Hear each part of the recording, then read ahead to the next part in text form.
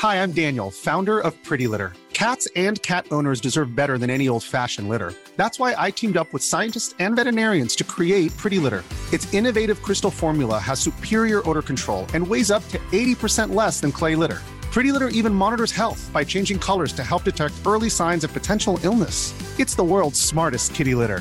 Go to prettylitter.com and use code ACAST for 20% off your first order and a free cat toy. Terms and conditions apply. See site for details. Ready to pop the question? The jewelers at BlueNile.com have got sparkle down to a science with beautiful lab-grown diamonds worthy of your most brilliant moments. Their lab-grown diamonds are independently graded and guaranteed identical to natural diamonds, and they're ready to ship to your door. Go to BlueNile.com and use promo code LISTEN to get $50 off your purchase of $500 or more. That's code LISTEN at BlueNile.com for $50 off. BlueNile.com, code LISTEN. We are all entitled to sexual health, just as much as physical and mental health. We want to make it easier for folks to find resources. However they engage with us, there's no wrong door. So it's important that people are able to get access to care that is affirming. Talking about what their sex life is, about their concerns, and to make sure they're healthy. Do it for them. Do it for you, Montgomery County. Your sexual health matters. Visit doitforyoumc.org. Hey Rush Nation, before we get to today's show, which is an absolute banger, trust me on this, I want to tell you about the Fantasy Football Playbook. Murph and I have been working really hard. Blood, sweat and tears have been pushed into our first publication. It's a book about fantasy football. Shock, this is a fantasy football podcast, but it's got strategy guides for all formats, rookie player profile reviews, Murph's PAS metric, which is exclusive to the podcast and the book. Head over to 5yardrush.co.uk into the shop and go buy yourself the Fantasy Football Playbook.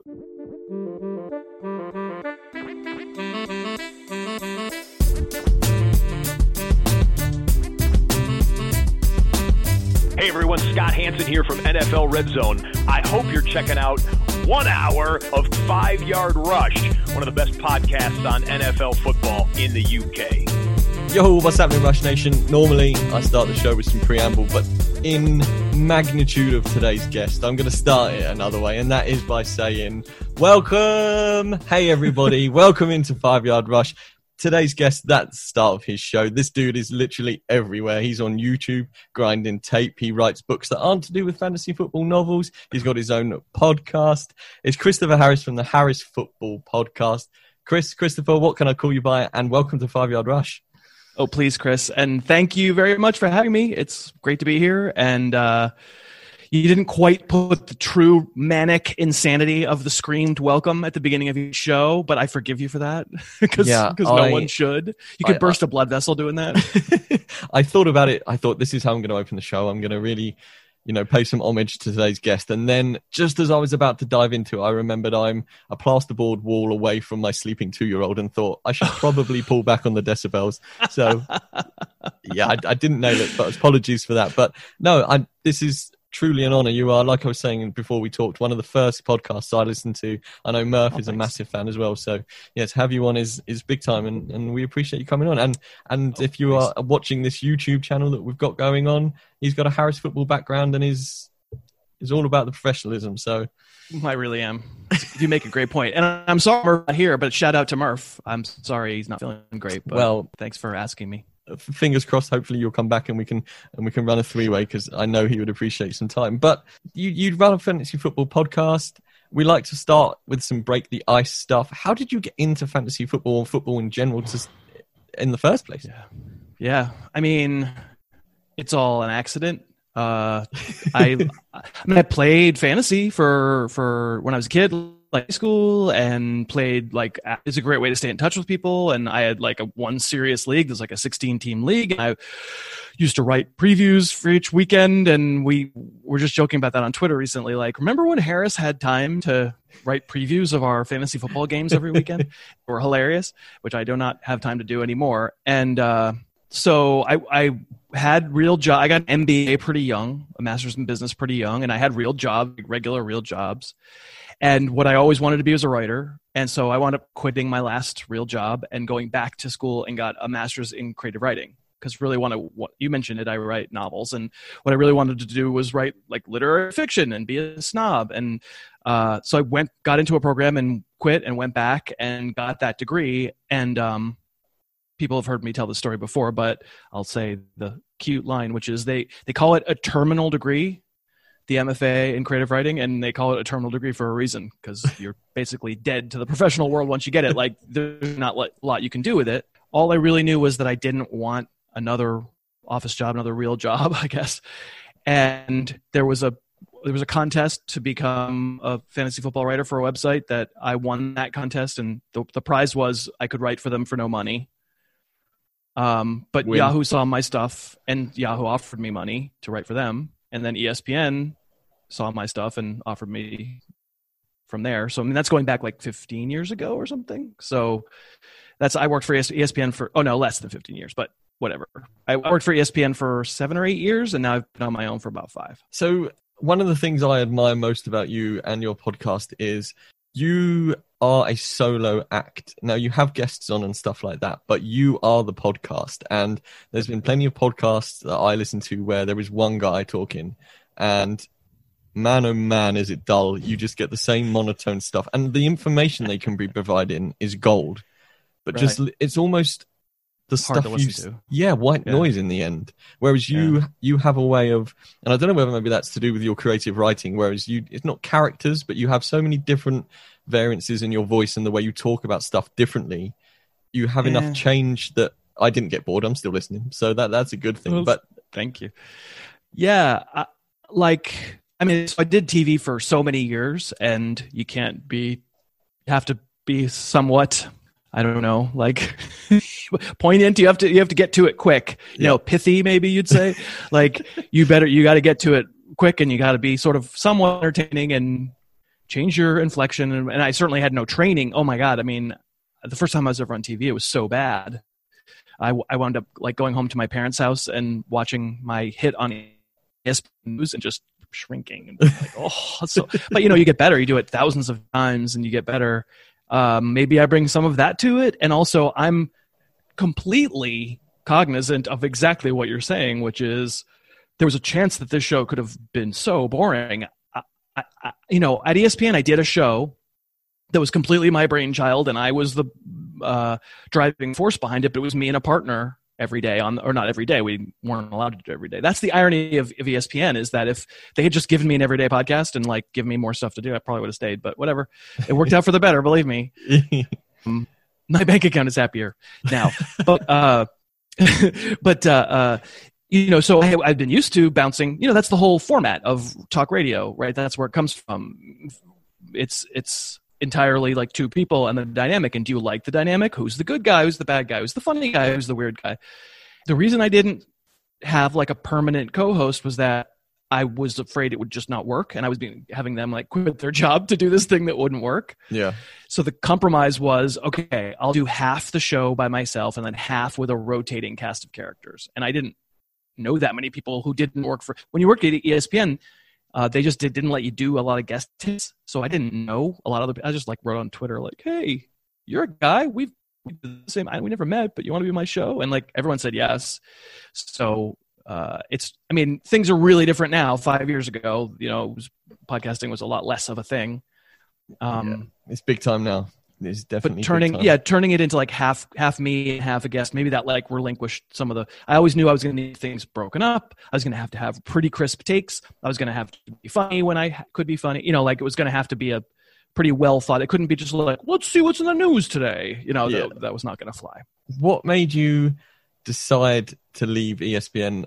Because the fact they didn't give you a gig, is that you just thought, right, I've got this idea, I'm going to run with it? Or really, I mean, nothing, no bad. I don't have a bad word to say about ESPN. They were great. They're why I have the thing that I have now. If I hadn't gotten the exposure from ESPN, forget it. Like, there's no way it would have grown as fast as it did. It like within 2 weeks of starting that show in 2015, all of a sudden it was like, wait a minute, are 10,000 people listening to the show? Is this being broken? Like, what's happening here?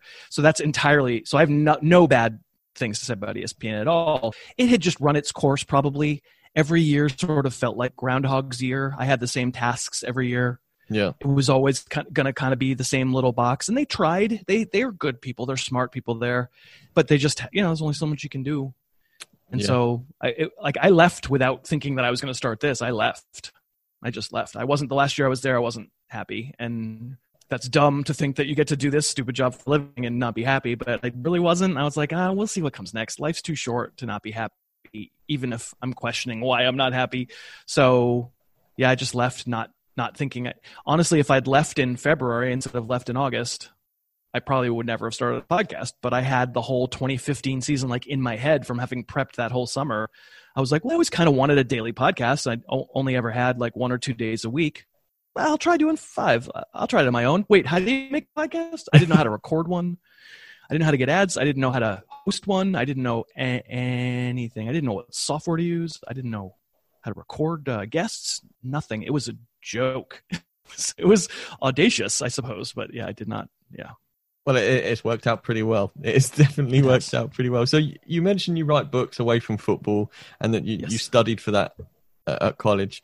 What sort of books, for those who don't listen to your podcast, what's your genre and how did you get into actually writing the book? So, I've kind of always wished I could just be a fiction writer for a living. It was always, what could I be if I could be anything? It would be a fiction writer. And unfortunately, we do not live in times that really support for any of those people who get to do that as their only gig. And I'm not one of them. Like I couldn't live. I make something from these books, but not enough to live in a yacht style to which I'm accustomed. So the books, and another reason why that I'm not probably going to ever write Harry Potter. Like I'm writing literary fiction that's a little more eyebrow or a little more like, just stuff that doesn't get read as much anymore. We don't really live in the age of reading serious fiction anymore. We're sort of so like it would all kind of qualify under that, but one of them's about actually the NFL. One is about like a small player trying to make in the NFL. That was my first novel. There's one that's kind of a detective story. There's one that's a big long book about a rock band in a time when there aren't too many rock bands that are making it big anymore. And the most recent one, which is the most successful one, is called Tulsa. It came out in 2018, and it's about, I guess, the apocalypse.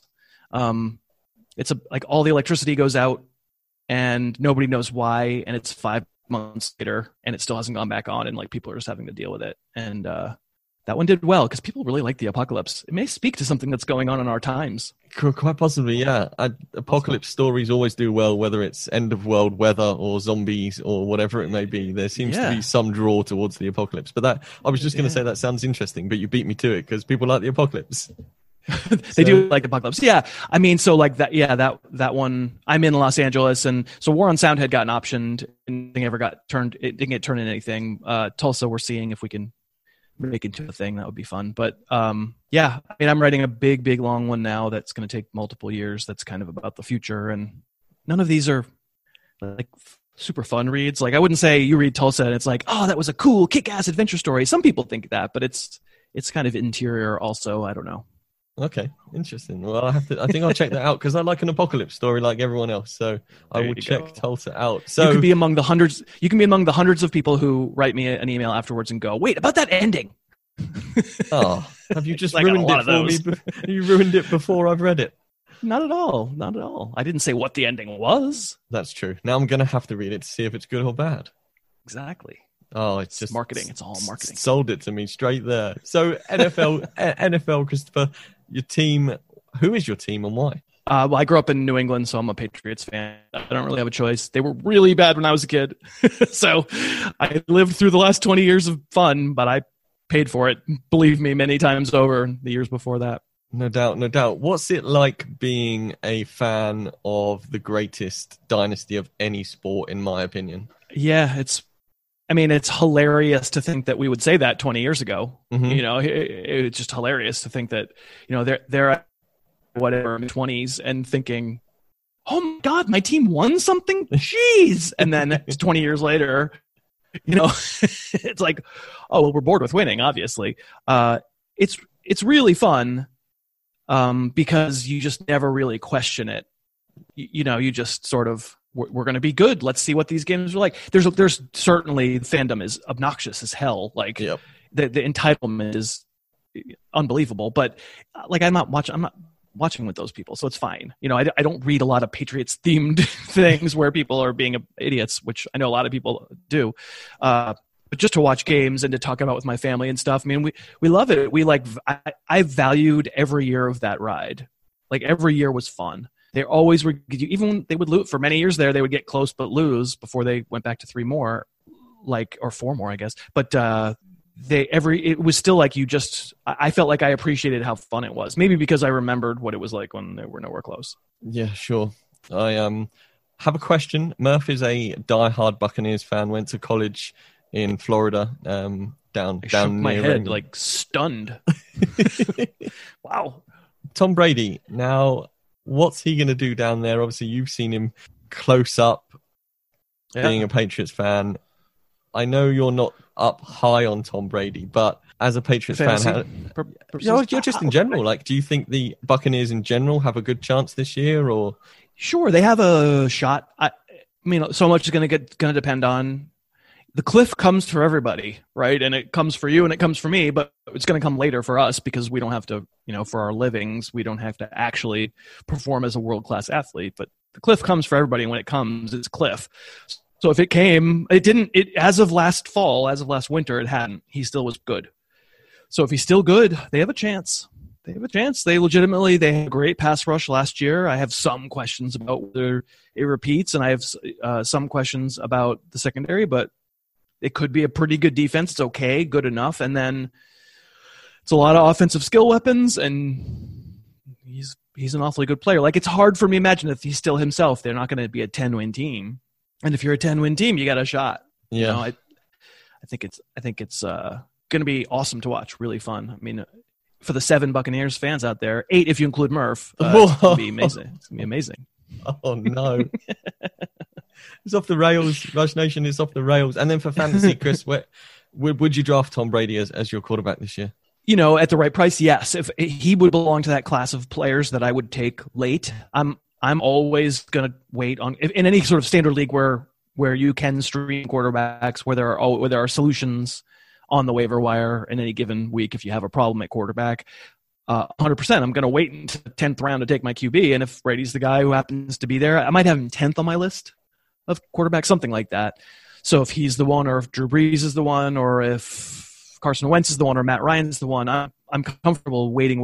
I'm never going to be the one that bites early on a quarterback, because just the opportunity cost of taking a quarterback early costs me at much scarcer positions. But I definitely, it's a good question, because I wouldn't say that about somebody I had rated like QB 17.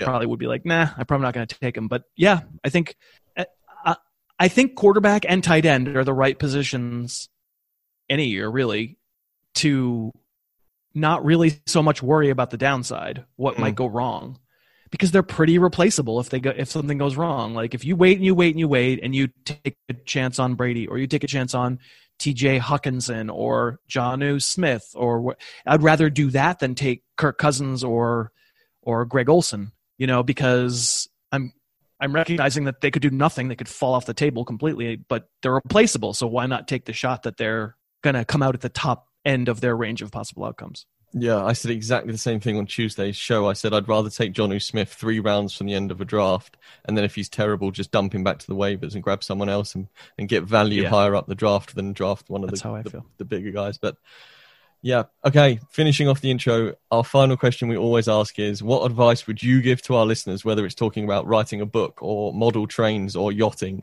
If they want to talk about their passion, what advice would you give to them in order for them to go out and have a go at it? So I hesitate to say my actual answer, which I am going to say, because I'm in a position of privilege in multiple ways. Like, I'm in a position of privilege in that my time is pretty much my own. I don't have anybody sitting on the other side of the walls over here. There are walls behind the Harris football thing. So I have there are no implications if I crash and burn, right? I'm not going to not be able to feed a child. So I recognize that it's easy for me to say, but the answer is do it, right? The answer is work your way, like when I was in my early mid-20s and I had office jobs, I woke up at 5:30 every morning. I walked my dogs and I sat there for an hour and a half and I wrote terrible fiction that I thought at the time was unbelievably good. Because you just have to do, you have to do the thing that you want to do. You have to do many times, just if you want to write, you have to get thousands of pages on your odometer before anything that comes out is going to be any good. If you want to do podcasting, you're probably not going to be great at it right away. If you want to do painting, if you want to do model trains, like it's all comes about because you do it a lot. Presumably you do it a lot and you enjoy doing it a lot. And then that's when you get better at it. To presuppose that, one is going to just decide to do something and be as good as they're ever going to be at it would be a depressing thought. It would be like, no, that we want our maestros, we want our people who are good at stuff to have to like work at it. And so I get that question about writing a lot, like, how do you do a podcast and how do you do all the things that you do? And also you're cranking out a book. And I'm like, well, see, what I do is I wake up every day and I write for a couple of hours and it seems to add up, as opposed to thinking about writing or as opposed to telling people I wish I was writing. Like I just do it. So again, I recognize that that's easy to say, but just it is easy to say. But then on the same token, the amount of time, especially in technology today's world, we waste looking at social media or right. at coffee tables we don't need, just on our devices. If you right, if you get down to writing, I know for me when I started writing for our website that I'm not a very good writer. I didn't do well at college or school at English because I wasn't, but descriptive writing I enjoyed. And then when you start writing about your passion, which for me, obviously fantasy football with this podcast and the website, I found it even easier. And then the more writing I did, the better I got and the easier I found it to do. And then you find yourself writing on your phone because it's so easy now with your phone. You can just flip open Google Docs and you can have 1,500, 2,000 word article done in a couple of hours. And you think, well, I would have just been sat watching Below Deck or something on Netflix or whatever it is. And I think it's true. I think quite a few people we speak to say, oh, I wouldn't be very good at that. I wouldn't know where to start. I think the best advice is, like you said, just do it. Just have a go, because you'd be surprised that you would surprise yourself in the fact that if you enjoy talking about it, then it's so easy. I mean, when I first started interviewing people, I'd be thinking, well, it's Christopher Harris, this guy's one of the big podcasts out there. But then when you actually just get talking, it's like you're having a phone conversation and it's no different. Just a person. Yeah, no, I mean, it has to be its own reward. It has to be, right? Because if I think back about those hundreds and hundreds or probably thousands of hours I spent on those weekday mornings when everybody else was asleep before I would go to work, right? It would be really depressing to think no pages came out of that I would ever consider that I would want to show anybody. At the time, I thought they were great, but they weren't. However, it's time well spent because the reward is in the doing it. If you're getting enough out of doing it. Also, it helps to have no friends. No friends, nothing to do. They're like, oh, I got nothing to do. I guess I got to write. It's a great strategy. It's worked for me. And on fantasy football writing as well, I found that even if you write and nobody reads it, the research you have to do for that writing will make your knowledge about fantasy football better. Yeah. So if you're happy to spend an hour researching for it and you've got a draft coming up and you realize that, I don't know, this is all hearsay, but Damian Harris in New England is actually going to be the running back this season, and you can grab him in the 14th round, then hello. Right. Then you've actually helped yourself. You wrote an article that nobody else read it, but you took your own advice and you got a steal. Exactly. Damian Harris, you're a Patriots fan. Where are you on him? I wish I could tell you. I mean, so my shtick, my thing that I do is I watch every game. Right, I watch them all on film. So much of my podcast, Mondays and Tuesdays during the season on my podcast are just me going game by game, telling what I saw from having watched the film, because not everybody's insane, and so most people don't get to watch every single game. So I'm going to base most of my assessment on these people. Obviously, depth chart matters, and the perceived situation, it matters, but I try to make the talent be the thing that drives the bus as much as possible. But with Damian Harris, he played like 8 snaps last year, so I don't have a lot to go on. I was pretty dubious of the draft pick. I didn't think he was all that special at Alabama. I'm very dubious of all training camp reports, period. I just don't really believe them. It's kind of my, if people want to listen to the show today, we're recording this on, was it today, Tuesday? You can hear like a little 5-minute preamble about how I feel about all these reports that have been coming out. But by the same token, I have Harris in my top 80. I think he's draftable in the 14th round if you want to take a shot. Like, that's fine with me. Doesn't make me upset because as of our talking, neither Sony Michel nor Lamar Miller is off the PUP list. Like, I assume they're both fine, but that could be wrong. And it could turn out that Damien Harris is the dude. It strikes me that James White is probably the easiest one to justify, that among all the others, at least he has some sort of role, but I don't mind Damien Harris. Marvelous. That brings me perfectly onto talking about you watching tape. You said you watch every snap from every game. What's your process to get this done so quickly, and how do you get your first insights out on a Monday? Because there's a hell of a lot of snaps to watch. Yeah. So, I mean, my process is like I stayed locked into my apartment for all so on Sunday, there'll be multiple games on over the air television, right, at the same time. So I'm always watching behind. I'm never really a live tweeter on Sundays because I'm never live. I'm always behind. Right. And I'm sitting there with my laptop and I'm making notes. And then the first quarter of that game ends, and I'll go over that game, and then I'll do that one. And so I'll get through 2 games that way. And then there might be one afternoon game, or maybe there's even 2 on a treat weekend, and I'll get through those games. And then there's a Sunday night game, and so I'll get through that. So by that point, I've got like 4. By the time the Sunday night game is over, I've got like 4 that are. Maybe my insights aren't fully polished, but I at least have laid eyes on them. I've written down my observations. I'm ready to, at some point, mush them together into what I want to say on the show. And then I'll do usually on either late on Sunday. Usually that's ambitious. Usually I wake up really early on Monday and do 2 or 3 more using NFL Game Pass and go play. You know, you can go fast if you're not listening to what they say in between the snaps. You go play. And then I do the show, having watched about half the games, and then I get off the podcast, and then I get back on the computer and I watch the rest for Tuesday's show.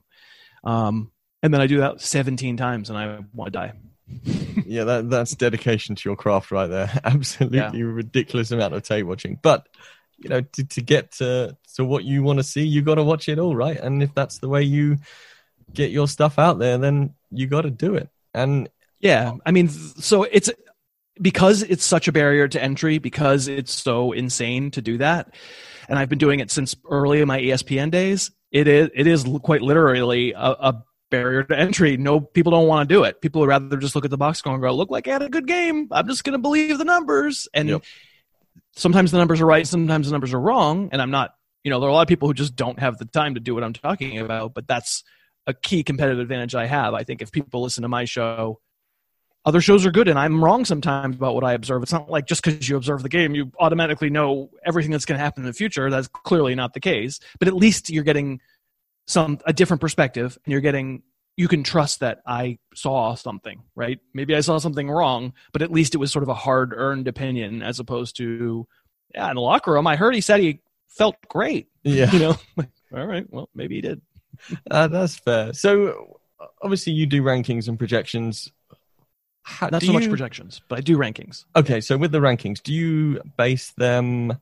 How do you go about getting them? And then do you base them on last few years' film from college if they're a rookie? How do you go about getting to that? Yeah, for sure. A lot. I'd say more that than anything. But of course, if a running back gets drafted by the Chiefs, I'm more interested in him than if he gets drafted by the Jets. Like I would love to completely just winnow out. So my whole sort of pre-draft modus, the way I think about this stuff is we rely way too much on what the teams were last season. We have a great picture right in our heads right now of what the teams were at the end of December last year.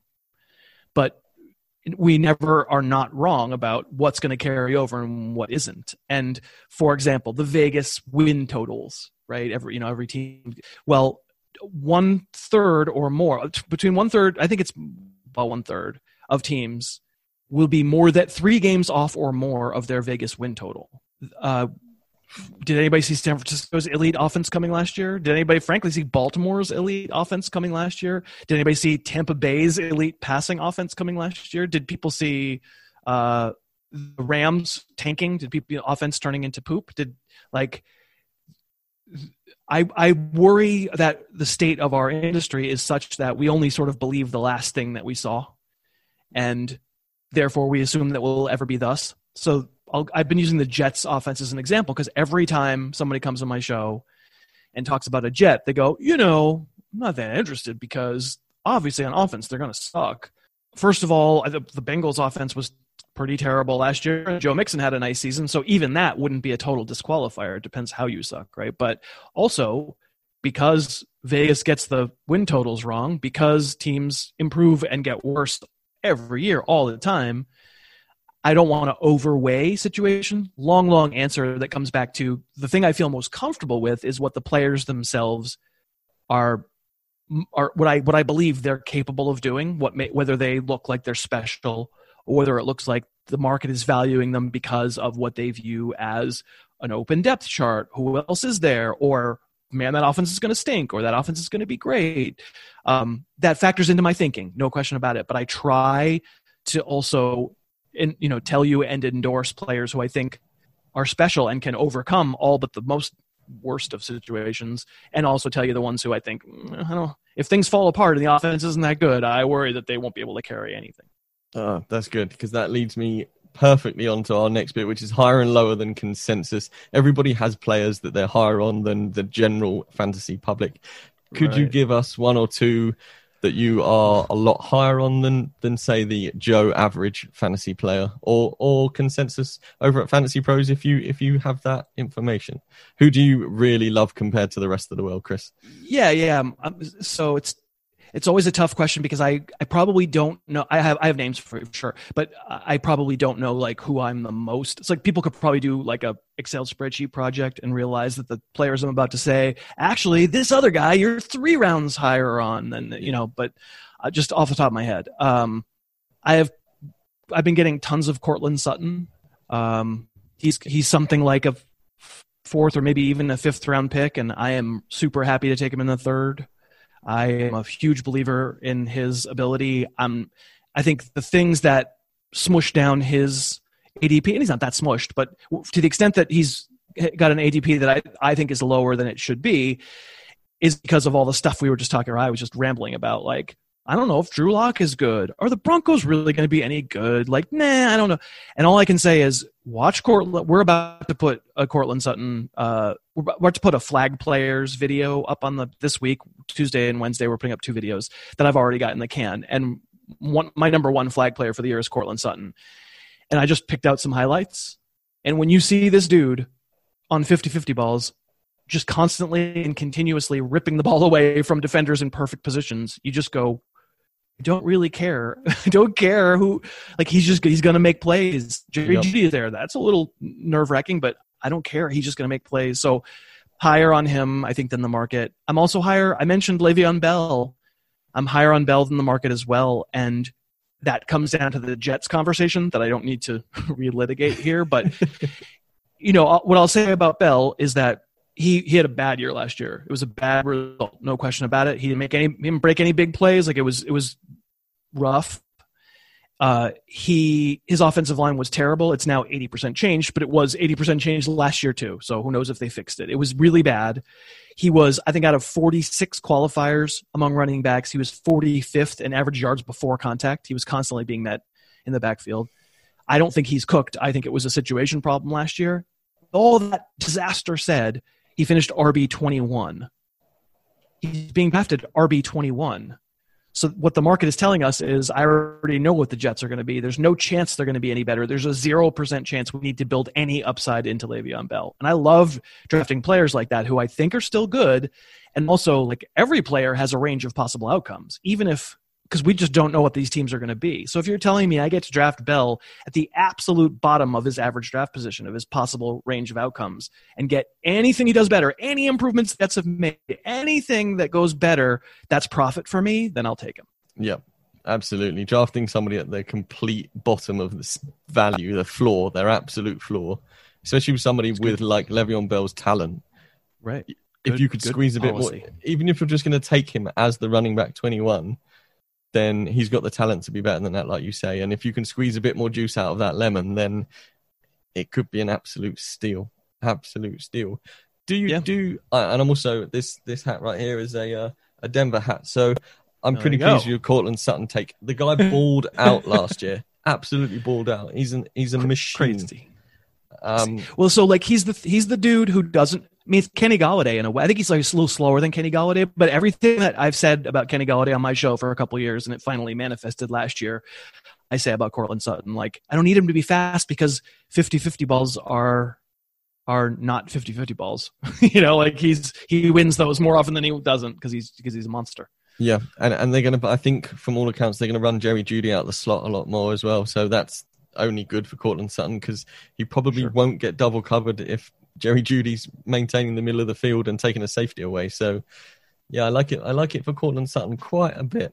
Although I did just trade him away in Dynasty, so you've just broken my heart a little bit there as well. But can't win everything. I think that's a you problem. That's not a me problem.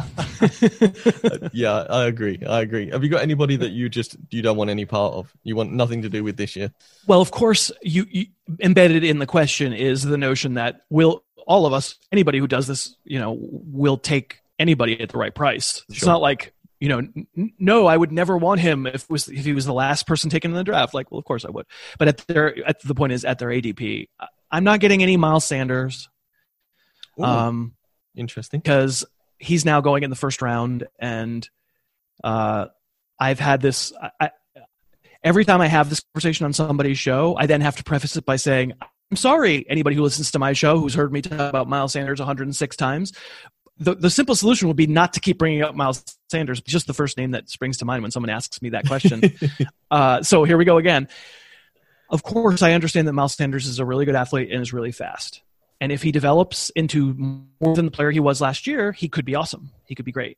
But he wasn't good last year. The numbers turned better towards the end of last season, but he was still doing the cutting into his own offensive lineman, cutting away from air, not seeming to see it that well, making a couple of big plays, and then otherwise kind of seeming like maybe he's leaving stuff on the table. There's no way, based on what's on film last year, he should be a first-round fantasy pick. Now, he's a really great athlete, and sometimes guys get better, and it could absolutely work out. So it's not like I'm sitting here saying, you guys think he's fast? He's not fast. Like, no, I get it. He's fast. He really is. It's just the same things that are getting said about Miles Sanders this year are things that I've heard said about Tevin Coleman and Lamar Miller for like 4 or 5 years. Like, what do you mean? Who else is there? Of course he's going to get the most of the carries. Of course he's going to get all the work. He's fast. He's a really good athlete. He's a sprinter. My goodness. If you can't play, though, like Lamar Miller was always drafted to be RB8 and always wound up RB17, right? Because he's just not. There was always something missing. Like whether it's vision, there's just something missing. And Tevin Coleman, how many times did I need to hear how? I mean, the Tevin Coleman verbiage, not so much this year, but every year up to this year, almost was exactly the Miles Sanders verbiage. He's big. He's such a great sprinter. He'll catch the ball and is a beast once he gets going. Like, why is Tevin Coleman not in your top 15 running backs? And I said, because every time anybody's near him, he falls down. Like I'm concerned that a team will fall out of love with him, as obviously has happened with Tevin Coleman. So I'm not getting him. It isn't to. I think if you're drafting Sanders where he's going, he is going, as opposed to Le'Veon Bell, he's going at the very top end of what he could be. And I don't love to draft guys at the very, he has to have an elite season or else it wasn't worth me taking him. Mm-hmm. I would rather draft the likes of Joe Mixon, Nick Chubb, Josh Jacobs, Edwards-Helaire even. Yeah. So I'm not winding up with Sanders where he's going. We're talking of Edwards-Helaire. Where have you got him ranked now? He's definitely the lead dog in Kansas. So I have him probably, like, if he, in some drafts, especially PPR drafts, he's going mid-first round. There's just no way. I'm not going to do that sight unseen for a very undersized player. It worked for Saquon. I was all aboard for Saquon. It worked for Zeke his rookie year, and I was not all aboard Zeke. That was a mistake, but I don't view Edwards-Helaire as anything like Zeke as a prospect. He's not big enough to be like a traditional 300 touch type player. I don't think the Chiefs are going to give him 300 touches this year. It's the Chiefs offense. So those, even if it's 210 touches, they could be awesome and he could work out, but there's no way I would take him in the first round in a draft. But I think in redraft leagues, there's some leagues where he's going mid-second, and that's fine with me. Because I understand if I'm going to talk about not loving situation as the primary motivation behind liking or not liking a player, then I have to be willing to grant exceptions. And the Chiefs they have Pat Mahomes, they have Andy Reid, they have a pretty clear blueprint to how this kid becomes a major participant right away. There's some bust potential there because we just don't know for sure. I loved him in college. I think he's really interesting. I'll say though, like last year, if we were having this conversation last year, I would have said, yeah, situation. I don't really want to, dwell too much on that. There are a couple exceptions though. Chiefs, Rams. Well, yeah, Chiefs worked out great. How'd the Rams work out? Like we were sure the Rams had the best offense in the league 2 years ago. We were sure they were going to come back and still be the greatest show on turf, and their offensive line imploded. Same guys, they just stunk, and everything was crap after that. Like they just weren't a good offensive team last year at all. So even Kansas, it could happen to Kansas City too. But I am willing to make the occasional exception. And then I have one, as we talked about a rookie, I have one final question about rookie running backs. At the start of next season, let's presume Jonathan Taylor and J.K. Dobbins are the starters at the Colts and Baltimore. Of those two, which one do you prefer? I guess I'm going to have to say Taylor, but I don't think it's a no-brainer. Like, and the scenario that you paint is actually one that I haven't thought of, but it's totally natural. Like, Mark Ingram's getting older. Maybe he wins the Super Bowl and he's gone, right? And Marlon Mack is a free agent. He's probably gone. So that probably is, you're right, that's probably is what's going to happen. I want to be able, I'll put it this way. When I come back on the show, when we do this next year, I want to have the reserve the right to change my mind because I want to see them in NFL pants. I want to see them. That's really going to be the basis on which but at this point in time, my comp for Jonathan Taylor is Nick Chubb. My comp for J.K. Dobbins is Ray Rice. I would take either one, right? Yeah. I like them both a lot. I think maybe I would say just for pure locomotive, give me the possibility for that Nick Chubb-esque 80-yard run on any play within a 220-pound body. I might, at this moment, tend a little bit toward Taylor, but I love Dobbins, so I'm willing to have my mind changed. Okay. The quarterback situation at the Colts with Rivers scares me a little bit going into next season, so I prefer JK coming out anyway, so I'm more of a Dobbins guy, but it's a completely fair argument. I mean, I would make the argument that maybe the Colts, maybe it's Aaron Rodgers. Like maybe the Colts don't. Yeah. Maybe Taylor's better then. Yeah. Like who knows? Like there could be some interesting names that change teams next year, and if it's funny, like when I've been defending Aaron Rodgers this year against the onslaught of hatred that he apparently is inspiring, I still view him as a top 10 option. I will grant that if everything goes bad again, well, they just drafted Jordan Love, so there's a great chance Rodgers is like the quarterback for the Jacksonville Jaguars next year. But hey, why not the Colts? Yeah, I mean they went after a proven guy in Phil Rivers, right? Why not Rodgers? Right, that'd be better. just a little. Let's talk some Almanac. You have an amazingly deep resource of analysis, huge fantasy assets. What made you start writing the Fantasy Almanac? And for those of us that don't know what it is, Chris, what is it? So it's this thing that I write every spring and summer, spend like 3 months writing a profile on everyone. There's like 250 player profiles, and mostly it's a joke delivery mechanism. Mostly it's, and I'm actually interested in in your perspective, like it's not like humor isn't worldwide, but I'm sure there are some gags in there where you're like, what now? I don't get that. You're not exposed on the minutia level to the stupidest of the American culture, maybe. Do you have that experience ever when you look at it? Occasionally, yeah. But I think possibly because of how deep I am into fantasy football and my relationship with just Americans because of it, maybe I have a slightly more skewed towards your version of humor than perhaps the standard British fantasy football player. I don't know, but there are definitely some stuff, and I'm thinking, man, I didn't get it. Yeah, who is that? Who is that person? I also, you know what? Probably it's not Continental. Probably it's age. Like I'm just old and I'm making references to like, remember that vaudeville show? That was so awesome. And people are like, what's vaudeville? I'm not that old. But so yeah, I spend time, long time, rewatch film on just about everybody. I come up with, my justifications for ranks and make a lot of jokes. And it's a PDF. The PDF is actually hosted by a company in the UK called Send Owl. And so when you order it, you get it right away. And it's this giant thing. So what made me start it, can I tell you a little story? Please I haven't told do. this story much. Please do. So I'm sorry if people are bored by my wonderful stories. So when I was at ESPN, one of the tasks that I had to do when I first started there, I was covering everything that you could cover because I was doing baseball, I was doing football, I was doing NASCAR. I was part of the original cast of NASCAR Now. Didn't know anything about NASCAR, but pretended. And as I went along, after the first couple of years, they started to let me focus on football. That was the thing I liked best. But one of the requirements was, okay, that means when the winter comes, when everybody else is prepping for baseball, you have to write the profiles for that print magazine that you would get on the newsstand or that you'd get in the mail. Mm-hmm. That was like the ESPN Fantasy Football Draft Magazine.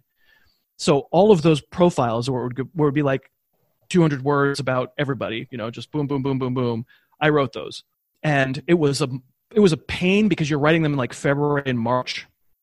Stupid, really, but that's the way print was, right? You had to have such a big lead time, and they wanted it on the newsstands early because it would maximize, people would be buying it all summer.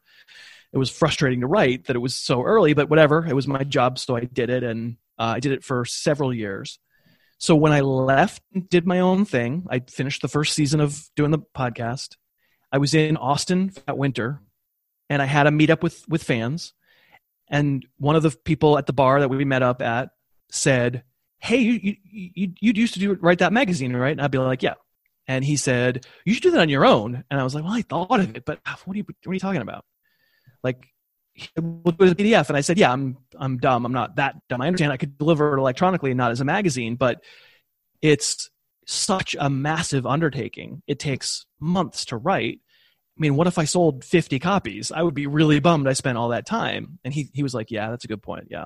And then 30 seconds later, he was like, yeah, but why don't you do a Kickstarter? And I said, oh, yeah, that's pretty smart. And he said, yeah, what you should do is do it as a fun, quote unquote, fundraiser.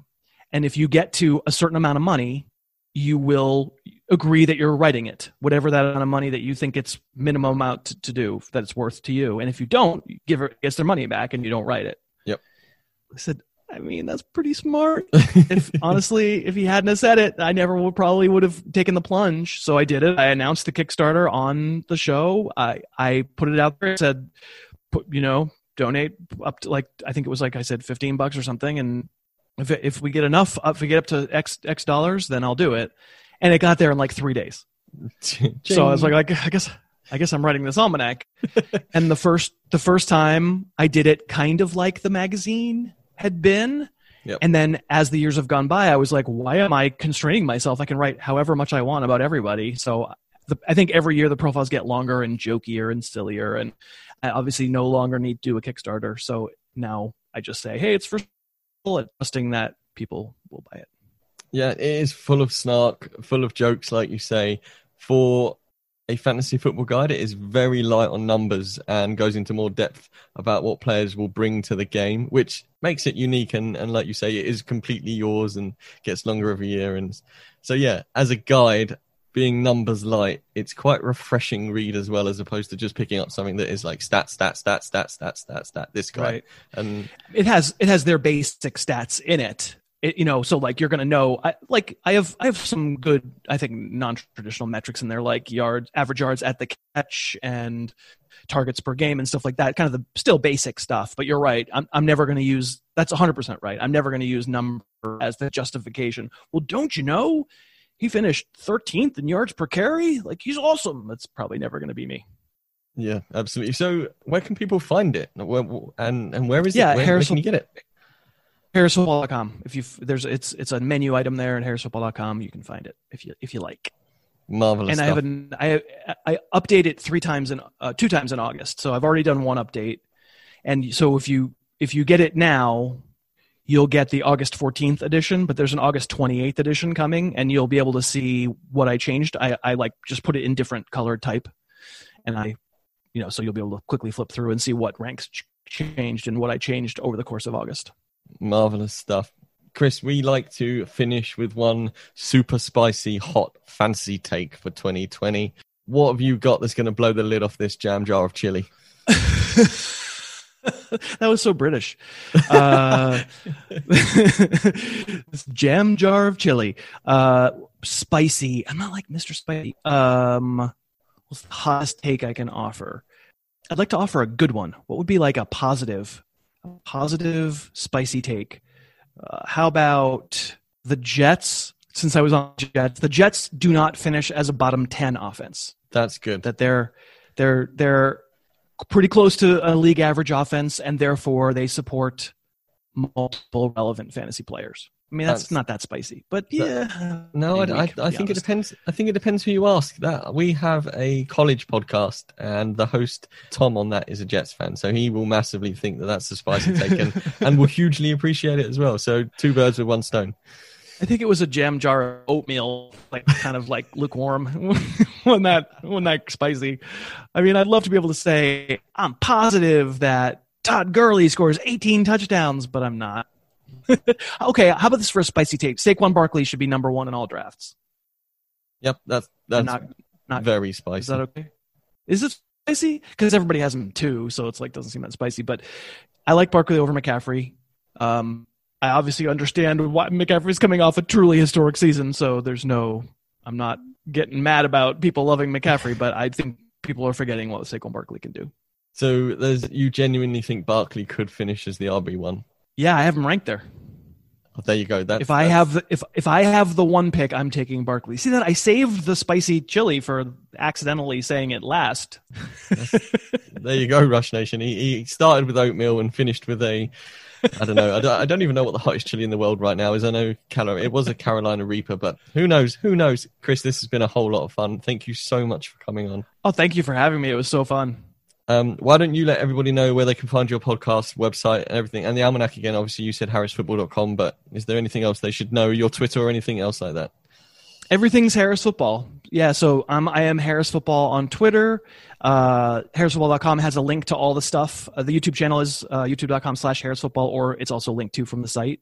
I'd love it if people want to check it out. If you're sort of already too deep into your draft season, I get it, but maybe check in during the season, because I think at the very least you probably will get different stuff out of my show than you do from a lot of other shows, again, because I'm insane and watch all those games. So at least you're getting some like first-hand opinion. Absolutely. I can guarantee you will get some different stuff over at Harris Football. Chris, like I said, thank you so much for coming on. Appreciate your time massively. And when Murph's back, we'll hopefully have you back on. Absolutely. I can't wait. And I hope Murph feels better. Thanks for having me on. Thanks, Chris. Right, Rush Nation, you heard it here. That was Thursday's show. That was Chris Harris. And as always, don't forget, keep rushing.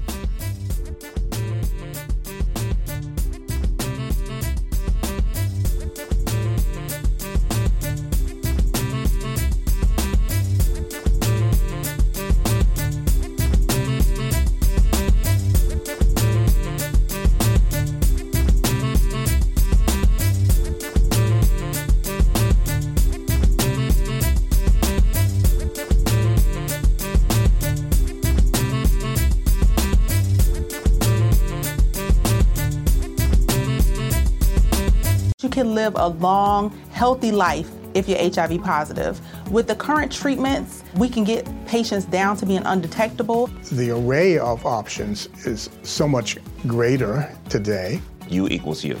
Undetectable equals untransmittable. If someone who's HIV positive, they're taking their medication, they're undetectable, they're not able to pass HIV to their partners. Do it for you, Montgomery County.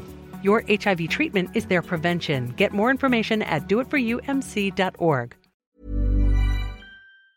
Hey, it's Danny Pellegrino from Everything Iconic. Ready to upgrade your style game without blowing your budget? Check out Quince. They've got all the good stuff, shirts and polos, activewear, and fine leather goods, all at 50 to 80% less than other high-end brands. And the best part? They're all about safe, ethical, and responsible manufacturing. Get that luxury vibe without the luxury price tag. Hit up quince.com/upgrade for free shipping and 365-day returns on your next order. That's quince.com/upgrade. Hi, I'm Daniel, founder of Pretty Litter. Did you know cats tend to hide symptoms of sickness and pain? I learned this the hard way after losing my cat, Gingy. So I created Pretty Litter, a health monitoring litter that helps detect early signs of illness by changing colors, saving you money and potentially your cat's life. Pretty Litter is veterinarian developed, and it's the easiest way to keep tabs on your fur baby's health right at home. Go to prettylitter.com and use code ACAST for 20% off your first order and a free cat toy. Terms and conditions apply. See site for details.